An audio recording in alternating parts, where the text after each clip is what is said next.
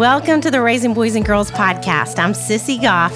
I'm David Thomas. And I'm Melissa Trevathan. And we're so glad you've set aside a few minutes to spend with us today.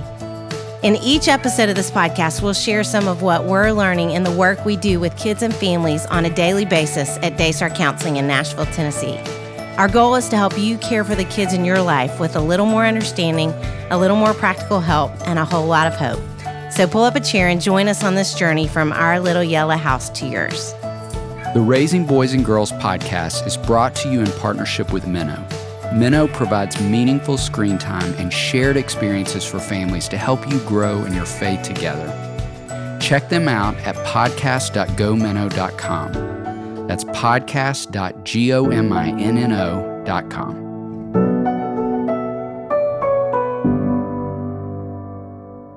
Hey, David Thomas. Hey, Sissy Goff. So fun to be with you again. It is great to be with you, too. Sitting in your office. We're back in Nashville, Tennessee. We are, and we are talking about entitlement. I feel like there should be like, dun, dun, dun, which is a thing we have parents talk to us about a lot. But before we even get to that, you know what we haven't done as we've recorded all these episodes? We haven't talked about something vintage we would want to bring back. So I want to hear something you loved when you were a kid that you would want to bring back today. The Brady Bunch. Oh, I love that show. me And too. I had an enormous crush on Marsha.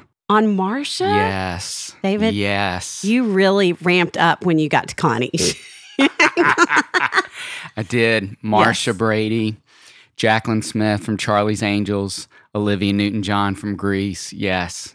My teenage crushes. So funny.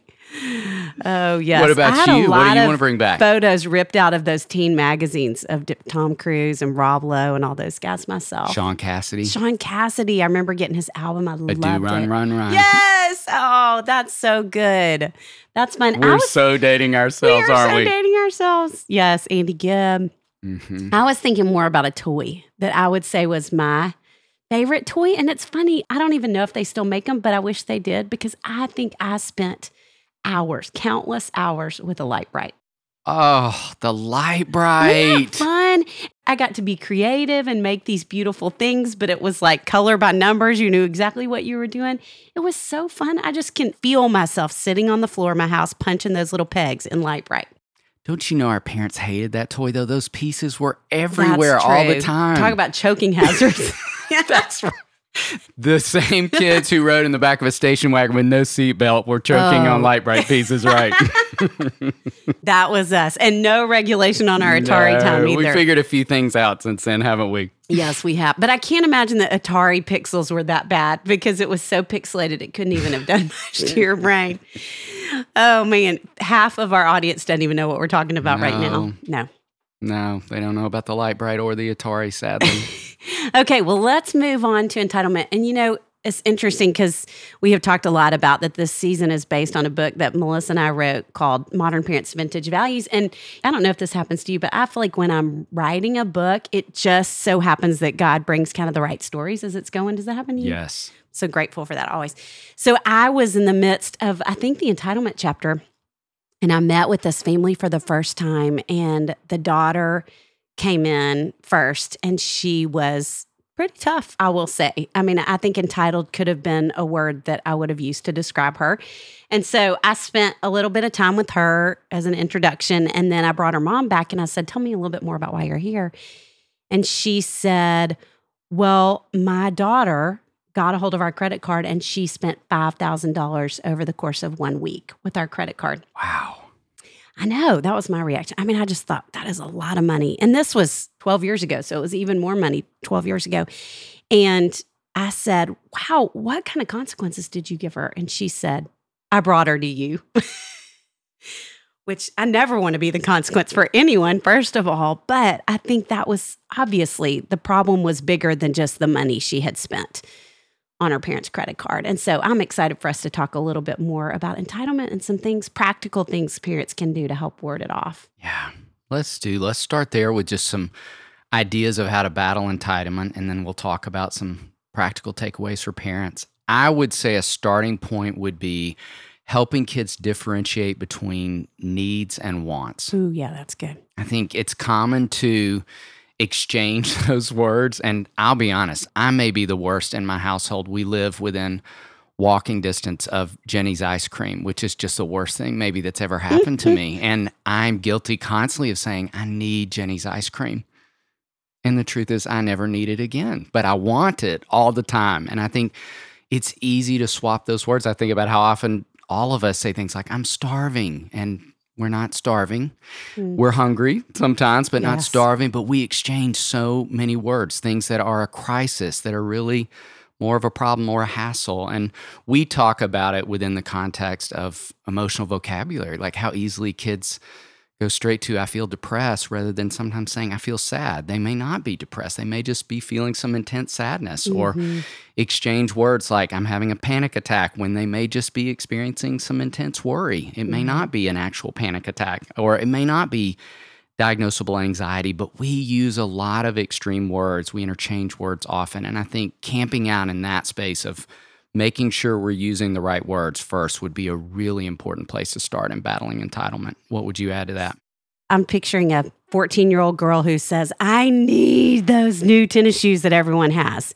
Then as a parent, what would you do? Yeah, well, as I said with my ice cream story, I understand what it feels like to need something that I really don't need. And I think for a parent to step in with saying, I understand that you want those. It's okay to want things, but let's pay attention to even that language and phrasing. Like, do you need those? Is it a necessity to live in this life with those tennis shoes on your feet? And then moving from there to something practical as well. Well, if you want them as badly as I'm hearing you want them, what would it look like to earn money? To be able to buy those for yourself if that's something that you're really wanting, but always replacing that. And I think watching for where we could fill in with our own stories, like saying, I'm guilty too. Yeah. I'm guilty too. I swap those words around a lot myself.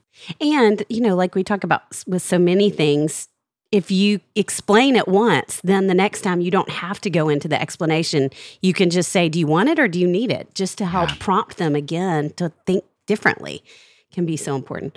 The second thing we would say is we want to teach the art of reciprocity. And it's interesting you talked about Are My Kids on Track? Because I would say there's so much about Are My Kids on Track and things that kids are learning that helps with entitlement. And reciprocity is definitely one, and really reciprocity in two different ways. The first would be in relationship, and you in your practice do what with boys? I throw a Nerf football back and forth to help boys get that natural rhythm of conversation and the back and forth, and learning to talk and listen, learning to ask questions and answer questions. Yes, and I use a tennis ball in my office a lot with girls. And developmentally, kids truly believe they are the center of the universe. And so they're not going to be aware of asking questions, listening to the other. Now, we can start teaching them that early. I mean, Henry already learned. He says, how was your day? And then he runs off to play with Legos while someone's answering. But at least he's asking. I love that Kathleen and Aaron are already asking the question. And so around the dinner table, to have them take turns asking questions, responding to each other. And I think because of working so much with girls, I would say it's not just conversationally, but it's relationally in terms of time spent. I tell girls a lot of times, girls, I feel like, can either lean towards hitting the ball constantly or just receiving the ball. And so the child who's hitting the ball constantly is the one who says, will you play with me? Will you play with me? Hey, will you come over to my house? And they end up looking a little desperate, which does not work well for female relationships. And so I will say to girls, okay, you served the ball last time. You've got to wait till they return that ball. And back and forth, just to help them learn that idea of reciprocity. And I think as you're thinking about that with girls or boys, and they ask to have a friend over, another great way to help them give back is to help them set up for the friend, help them make whatever snacks you're going to have, get things ready, even for a birthday party. I think that can be so good for kids to get to do.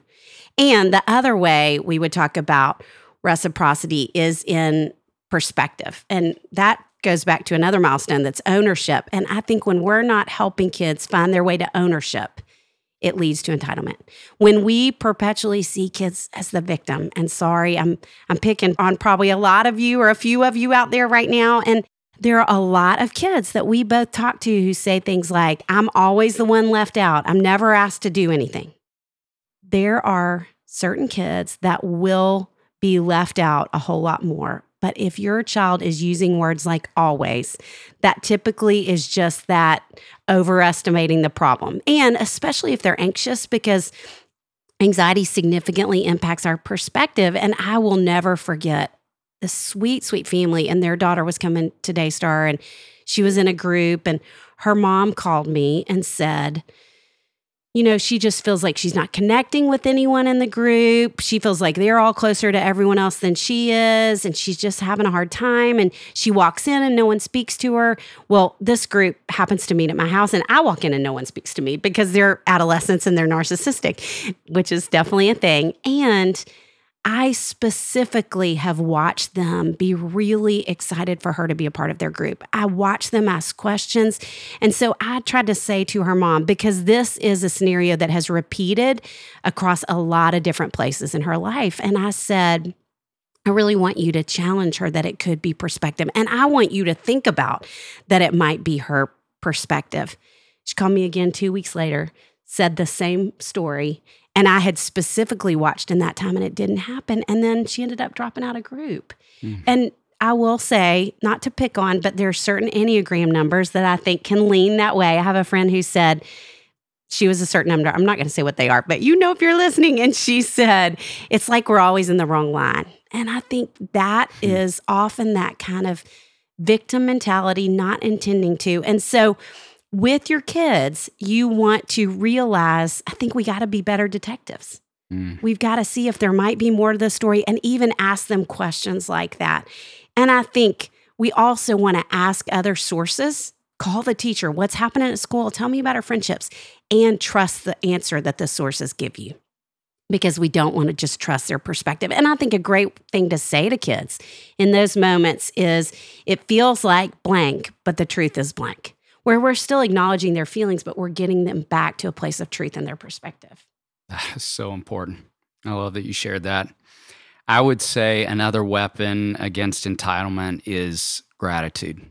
It's amazing to me how gratitude is the solution for so many things. Even when you were talking about anxiety, we talk about how gratitude resets the brain when we're stuck in those looping thoughts. And I think gratitude is a game changer with kids who are struggling with entitlement. And as we say so often, it really starts with us. It starts with us modeling gratitude, being reminded, as we taught before on this podcast, that kids learn more from observation than information, and watching us. And I would say, as parents, think about all the exchanges you have over a course of a day when the barista at Starbucks hands you your drink, to be able to model gratitude in that moment. I'd also challenge you to think about what happens when the barista hands you a drink that wasn't prepared correctly, and how you respond in that moment as well. We've got opportunity on both sides. And, Sissy, had this really interesting experience in a 24-hour period where I sat front row to two different parents who were struggling themselves a lot with regulation,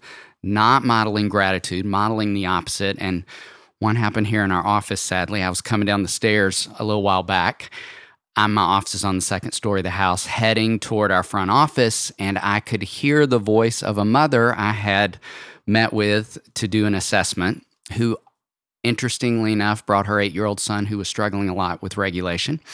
And she was obviously frustrated that she couldn't get a after-school appointment in the exact time slot she was hoping for. I knew this because I could hear it from the second story of the house. And the ironic thing was, I was walking down the stairs carrying a feelings chart that one of our coworkers had left in my office to return. And as I rounded the corner and she was yelling so loudly at our office manager, I didn't realize till I turned the corner that her son was standing right next to her watching this exchange. So, a lot of the work that we do is helping kids learn to regulate. Sometimes I just accidentally help parents learn to regulate too when they forget how to do that. And I slid that feelings chart right in front of her that was in my hand. And I said, "Oh, no, no, no, no, no." And I looked at her son. I said, "I can tell your mom is feeling really frustrated right now, and she's going to take a break for a little while and then call the office back when she feels calm and talk about the appointment." And I gave her a look like, that is your only good option right now. And shockingly, the very next day, I was at the airport heading out to speak, and there was a dad in the airport who was obviously frustrated and voicing all of his frustrations to a gate agent, with his young daughter standing right there, yelling and screaming. And highly dysregulated, and I felt like I was trying to compensate. So I was modeling so much gratitude with the gate agent. As soon as I got to this person, I was like, "You're doing an amazing job. I can't imagine how difficult it is to be an airline employee right now." I even laughingly said, "I bet the only creatures you want to interact with are the emotional support dogs right now."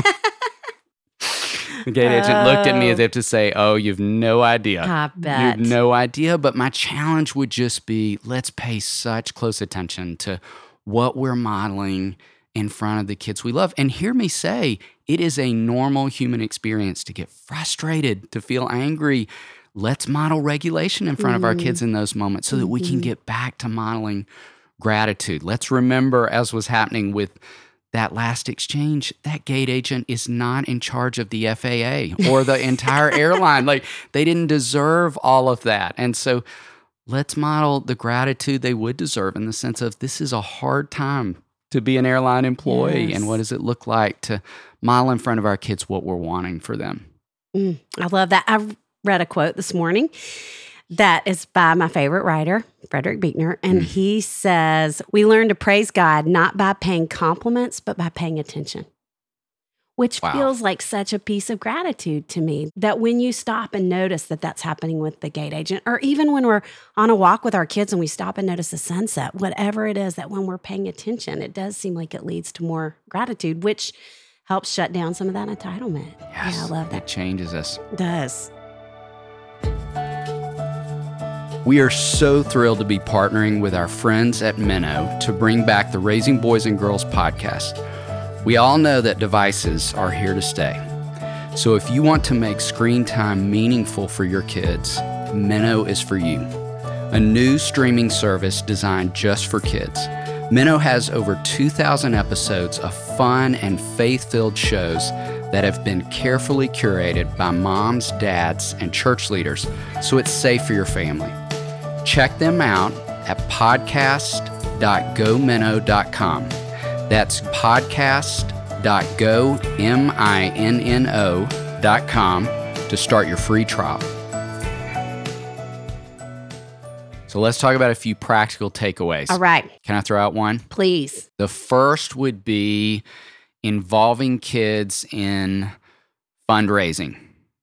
And I mean that in two ways. I think fundraising with an organization or a nonprofit that you feel really passionate about, raising funds in your own home. We talk so often about, kids can't learn to steward money well unless they have money to steward. So unless they have opportunity to earn funds, whether that's chores connected to allowance or a list on the refrigerator of odd jobs they could do to earn some money, they can't learn to spend money wisely, to save money well, to tithe money. So they've got to have opportunities to get money so they can learn to steward that money well. And that doing so is where I think kids make amazing connections about the value of money, which is a key way to battle against entitlement. So be thinking on that. And again, if you're a parent listening and you don't really love the idea of connecting allowance to chores, that's okay. There are different schools of thought around that. But do think about having a running list on the refrigerator of odd jobs so that kids do have that opportunity. If you are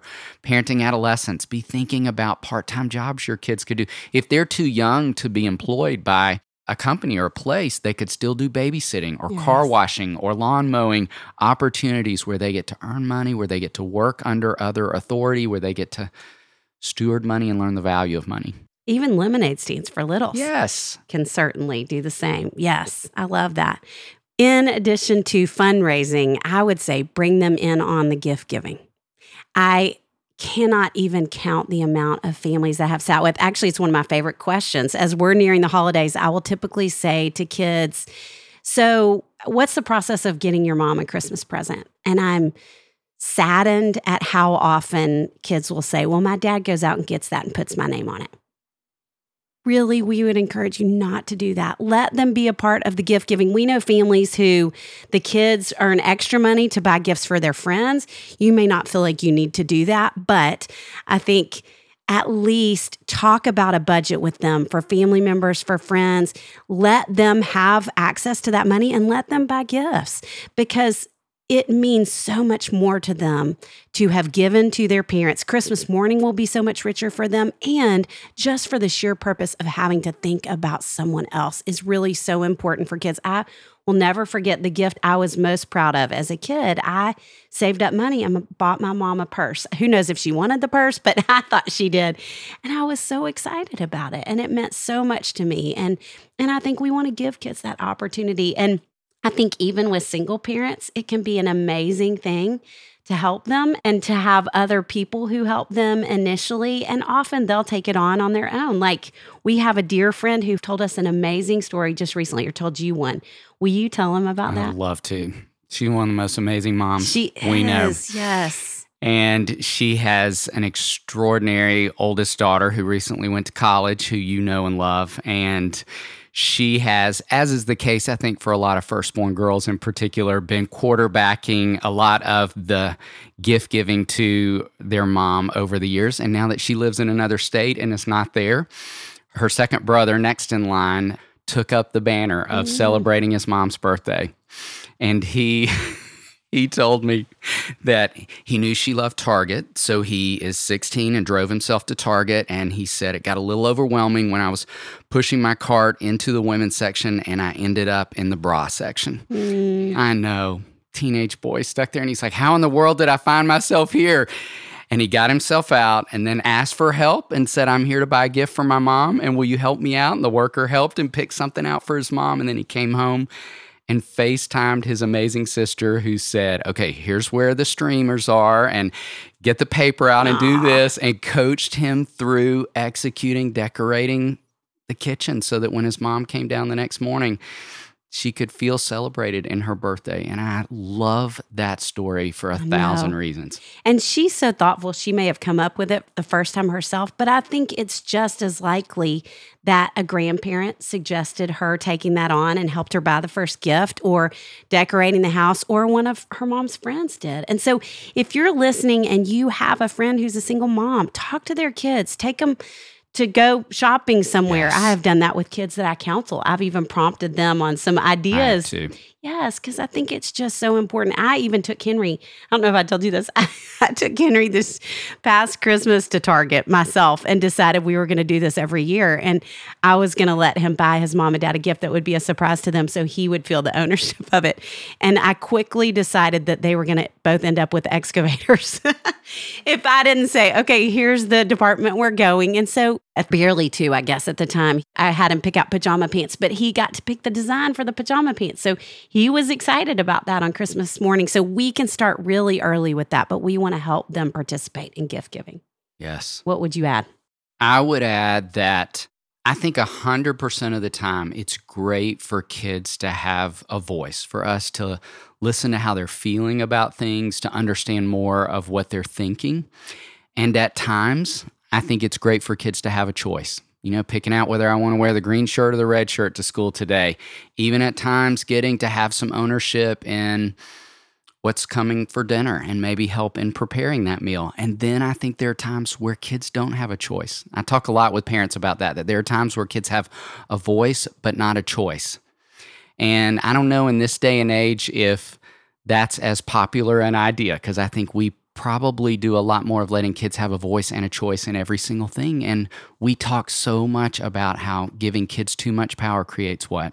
Insecurity. Yeah, it creates insecurity. No kid, no adolescent wants to feel like they are the strongest person in the room. They want to feel like the grown-ups are the strongest people in the room. If they're the strongest person in the room, they're in charge of taking care of everyone. And we don't even though they'll push for it sometimes. Yes, adolescents especially. Yeah. Absolutely. But they don't want to be. And so think about that in so many different moments of life, and where, again, we want to always hear from kids, but we don't want to let them be in charge of some really big decisions. And I was talking with a family the other day. They're interviewing for private schools, and the mom said, I think he should get to pick. And I said, I want to challenge your thinking on that and say, I think he should have a voice in that decision. I think you should absolutely hear all of what he's thinking and feeling, but if he picks the school instead of the grown-ups picking with his voice as part of the equation, he's going to carry the weight if he ever feels like I picked the wrong school, if I'm solely responsible for this decision. It's a part of why, we were talking about single parents and divorce situations. The research says it's not good for kids to be in charge of the visitation schedule. That's a grown-up decision. We want to hear from them. What's the schedule like for you? What's hard for you? What's working for you? But they're not in charge of changing that schedule or setting that schedule. They're just decisions in this life that are too big for kids, and they're grown-up decisions where, again, they have a voice but not a choice. I love that, voice but not a choice. What else would you add? I think the last thing I would add is back to that idea of ownership, teaching kids that there are two sides to every street, or almost every street. I had a mom who, I think every time her daughter talked about conflict in a relationship, and this daughter had a lot of conflict in relationship throughout her lifespan, I think, or her growing up years, the mom would listen with a lot of empathy. She would always start there. And then she would say, what do you think your part is in that? I would definitely say, as an adult, I think every time someone has hurt my feelings and I've tried to talk it through with them, I've hurt their feelings back. I mean, really every time. And so we want to help kids get to that. And I remember her telling me that story. I can tell you where we were sitting when she said, I would get mad. I would get mad at my mom every time she did it. And now I'm so glad. She was a junior in high school when she said that. So hang in there. And always we want to feel like we start with listening with a whole lot of empathy. Otherwise, I think feel dismissed and feel like we're not on their team. But when we listen with empathy and gently ask, could there be more to the story? I think we really help fight some of this entitlement that happens for kids of all ages. So glad to get to talk about this. I feel like it's such an important conversation. It really is. And now Melissa's going to share some timeless truths.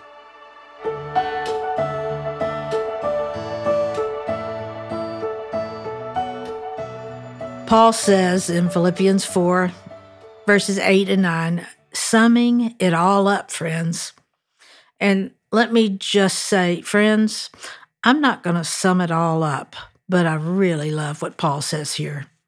He says, friends, you'll do best by filling your minds and meditating on things true, noble, reputable, authentic, compelling, gracious, the best, not the worst, the beautiful, not the ugly, things to praise, not things to curse. Well, that's quite a list there. And then he goes on to say, put into practice what you have learned from me, what you've heard, what you've seen. Sissy and David again have spoken about that, about how your kids will watch you, times of entitlement that you've had, and lots of examples that they gave. Paul is saying with such confidence, but I believe with a humility, with a humble confidence, that put into practice what you've learned from me, what you've heard, what you've seen, what you've realized. But the word that stands out to me is a word that I use a lot in the summertime with the kids when we were at camp. It's not exactly a warm word. It's not one that really puts a smile on your face when you hear. In fact, many times when this word was used, we have memories of, oh no. The word is practice. Practice. And this is what Paul says in this scripture. Practice. Practice what you've learned, what you've seen, what you've heard, what you've experienced. In the summer at camp, I use that word a lot. Okay, we're going to practice. This week, it's just practice. Because so often, when we're trying to teach a truth or we're wanting our kids to perform in a certain way, it becomes such pressure. And practice takes away some of that pressure. It leans more, I believe, toward grace. It's doing something over and over again until you become more accomplished in it. I really literally looked up 45 scriptures that the word practice is used. That's what I encourage the kids. Practice kindness this week. So as not to just say, all right, be kind. It's very important to be kind. And come on, so legalistic. God knows we're going to fail. He didn't say, become skilled at being humble. He didn't say, try to understand all these things I just said. He didn't say, master humility. He said, practice it. So I feel like the word practice is a very inviting word. It's sometimes we don't want to do it. We want it to just happen. Practice free throws. Some of you remember that when you were younger. You didn't just stand at the line and hit one after another. You practice. You became better and better, or you quit. Practice cooking. How many of us say, oh, if I could just cook like my mother, or I could cook like the lady down the street. And every time I moan and groan about that, my mother says, it just takes practice. Just do it. Well, I'm not exactly sure what the opposite of entitlement, and I've mentioned the word humility. And that's where I feel like I would land right now. So it would be more of practicing being humble, practicing kindness, practicing gratitude. And it's not so much stressing, do not be entitled. Really, when it comes down to it, at least for me, my whole life is a practice until the day I see Jesus. And even in the midst of my failures and how I have missed so many free throws, I've never learned to play the piano, and I haven't even started really learning to cook. I will be accepted. Your children will be accepted because there is one who is perfect. And even he did not have a sense of entitlement.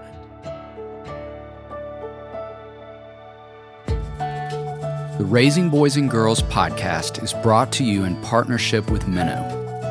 Minnow helps you make screen time meaningful for your family with shows kids love and values parents trust. Check them out at podcasts.gominnow.com. That's podcasts.gominno.com. It's our joy to bring the experience and insight we gain through our work beyond the walls of the Daystar House. Join us next time for more help and hope as you continue your journey of raising boys and girls.